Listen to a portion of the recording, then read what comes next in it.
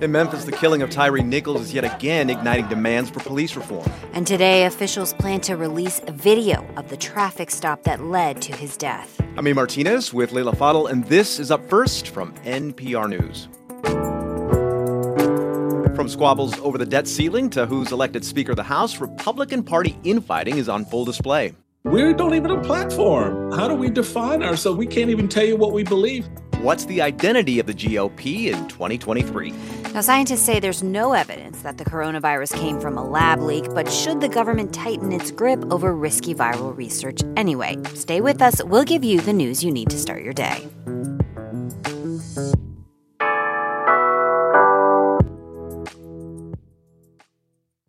Support for NPR and the following message come from Saatva. Saatva luxury mattresses are every bit as elegant as the most expensive brands, but because they're sold online, they're about half the price. Visit SAATVA.com/NPR and save an additional $200. Officials in Memphis plan to release a video today of the traffic stop that led to the death of Tyre Nichols. Those who've seen it call it appalling, and authorities expect protests. 5 former police officers were indicted yesterday on charges that include murder and kidnapping. Nichols died January 10th, 3 days after he was beaten. Hundreds attended a candlelight vigil for Nichols last night in Memphis. They called again for systemic change in the city's police department. Justice for Tyre! Justice for Tyre!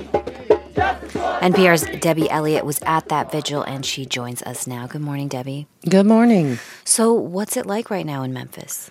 Well, tense, as you might imagine, right? Yeah. People are asking questions about just what went wrong here. How did this FedEx worker and father of a 4-year-old end up dead after what police said was a stop for reckless driving?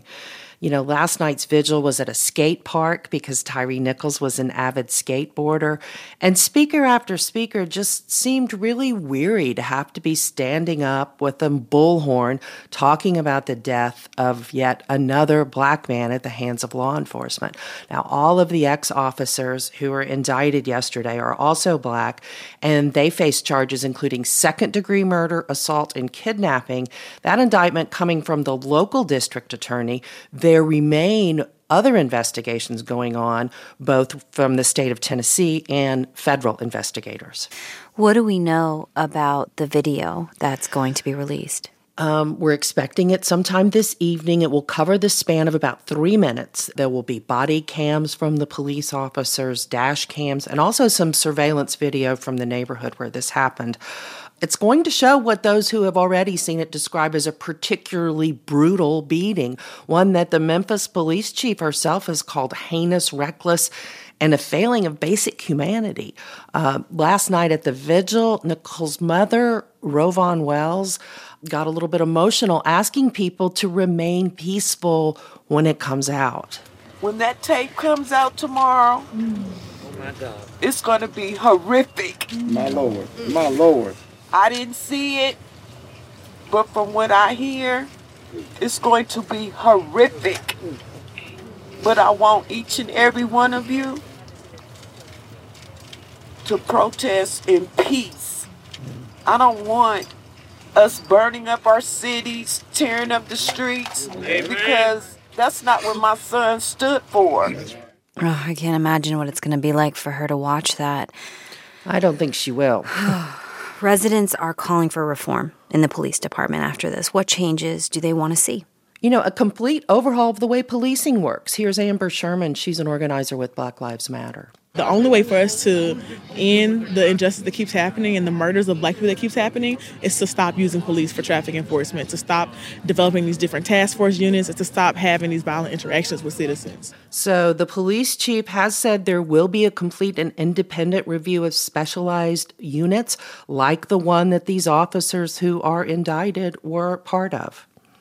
NPR's Debbie Elliott in Memphis. Thank you so much for your reporting. You're welcome.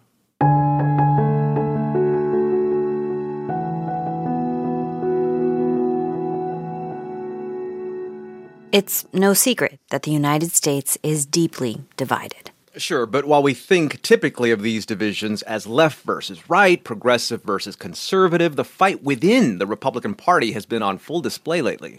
And the fight may get even louder as candidates prepare to jump into the 2024 presidential race. NPR's Danielle Kurtzleben is here to talk about what this says about the direction of the GOP. Danielle, remind us what kind of fights are taking place in the Republican Party right now. So there was, of course, that prolonged fight over the speakership, the one that took 15 votes. And relatedly, there is a question of raising the debt ceiling, what the conditions might be for that. And also this week, current RNC chair Ronna McDaniel has faced a challenge for who is going to even lead the party next. Now, all of this has led to these conversations in columns, op-eds, among us journalists also about, okay, what does it mean to be conservative? And one person who raised this is Charlie Sykes. He's a former conservative radio host, and he's now the editor-in-chief at the right-leaning The Bulwark. I understand the whole idea of fiscal conservatism, but then basically saying, yes, let's push the country toward debt default. In what world is the refusal to pay your credit cards considered a conservative act? So for older hands in the party like him, this is all further confirmation that traditional conservative principles like the free market, like fiscal restraint, that those have just been eroded. Now, this all seems like an interesting philosophical argument, but it's just an argument. How do you know how a philosophy is changing? That's a very good question. And so a couple of political scientists named Daniel Hopkins, he's at University of Pennsylvania, and Hans Knoll, he's at Georgetown, they tried to measure this. Now, what they did is they surveyed a bunch of party activists about how they see lawmakers. So who's liberal, who's conservative, who's moderate. And what the researchers found is that even lawmakers with conservative voting records, when they opposed Trump, they were seen as more moderate. Now, former Senator Ben Sasse was one example of this. To give you some more current examples, Liz Cheney might be one. She's a Trump critic and the most prominent Republican who was on the January 6th committee. And I can tell you that out on the trail, Republicans told me that she was a rhino or a Republican in name only. I do want to add here that not everyone cares all that much about this argument. I talked to Ashley Hayek. She's head of the pro-Trump group America First Works. And she said that, yes, she sees Trump as conservative, but that your average voter just doesn't care about all of this, about the definition of conservatism. Okay, then why does it matter? Part of it is that there is evidence that Trump is losing his grip on the party, that he may have a real challenge getting the nomination in 2024, for example. And so that raises another question. If he's at the center of what people think is conservatism, and if he fades, then what is the ideology of his party? Now, I talked to Michael Steele. He's the former RNC chair. He worries that the GOP simply has no ideology right now. He pointed out that the GOP didn't adopt a new platform in 2020. We don't even have a platform. How do we define ourselves? We can't even tell you what we believe. You know, everybody talk about Liz Cheney is a conservative. Yeah, Liz is a conservative on a lot of things, but Liz got herself kicked out of the party. And one thing he added is that he sees an increasing focus in the conservative movement on negative politics, that a lot of people right now identify not with what they believe, but with what they don't. So they maybe care about being conservative, but they definitely care about not being seen as liberal. NPR's Danielle Kurtzleben, thanks so much. Yeah, thank you.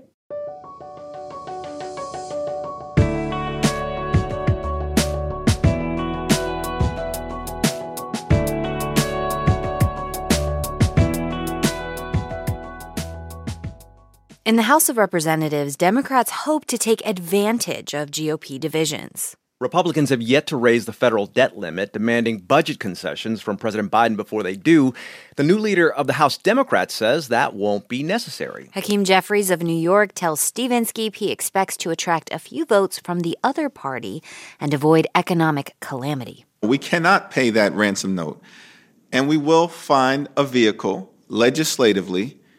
We will be able to, at the end of the day, convince a handful of reasonable Republicans in the House to do what the business community throughout America have suggested needs to be done, which is to make sure we pay America's bills that have already been incurred. Economists warn if the U.S. fails to pay its debts, it would cause an economic shock. But Jeffries insists, quote, "We're not going to let the car go off the cliff." The interview will be on Morning Edition and on video at npr.org. The pandemic showed the world what can happen when a dangerous virus starts to spread. And that's one reason the government is taking another look at how it regulates some controversial lab experiments on viruses. Officials are meeting with key advisors today. NPR's Nell Greenfield-Boyce is here to fill us in on what this means. Hi, Nell. Hey there. So what kind of research is under more scrutiny right now? Basically, experiments that might make a germ worse, like more contagious or more deadly. Wait, why would a scientist want to make a virus more deadly, more dangerous? To understand what viruses are capable of, to get ready in case a virus out in nature mutates. Critics would say, this is risky. You're creating new potential threats. Now, debates about this have gone on for years, but a virologist at the University of Michigan, Michael Imperiale, told me that this moment feels different. I think that the pandemic has really kind of heightened the urgency with which we need to address these issues, just because of all the controversy that's been out there regarding, was this a lab leak or not?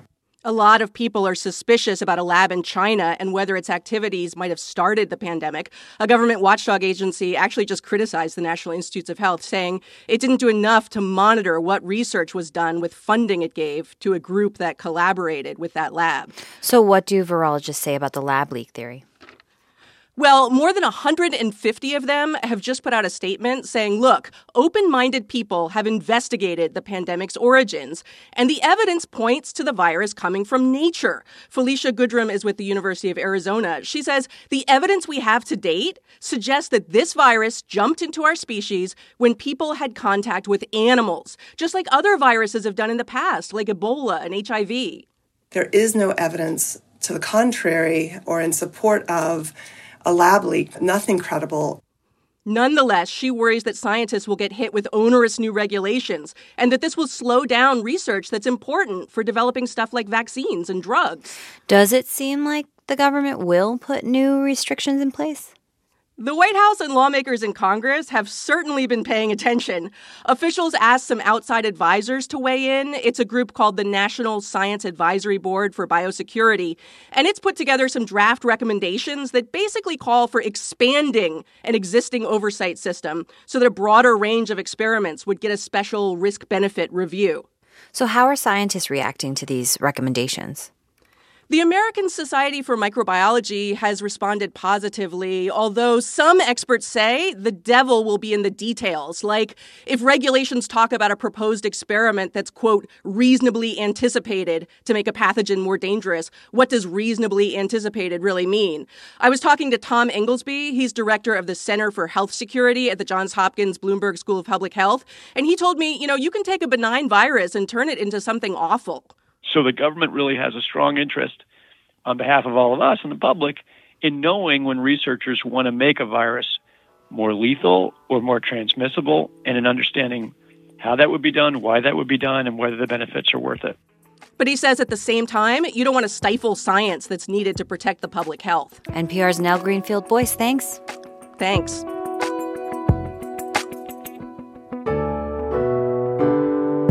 And that's Up First for Friday, January 27th. I'm Leila Fadel. And I'm A. Martinez. Up First is produced by Shelby Hawkins and Mansi Khurana. Our editors are Ali Schweitzer and H.J. Mai. Our technical director is Hannah Glovna. And our executive producer is Erica Aguilar. And don't forget, Up First airs on Saturday, too. Aisha Roscoe and Scott Simon have the news. It'll be here in this feed or wherever you get your podcasts.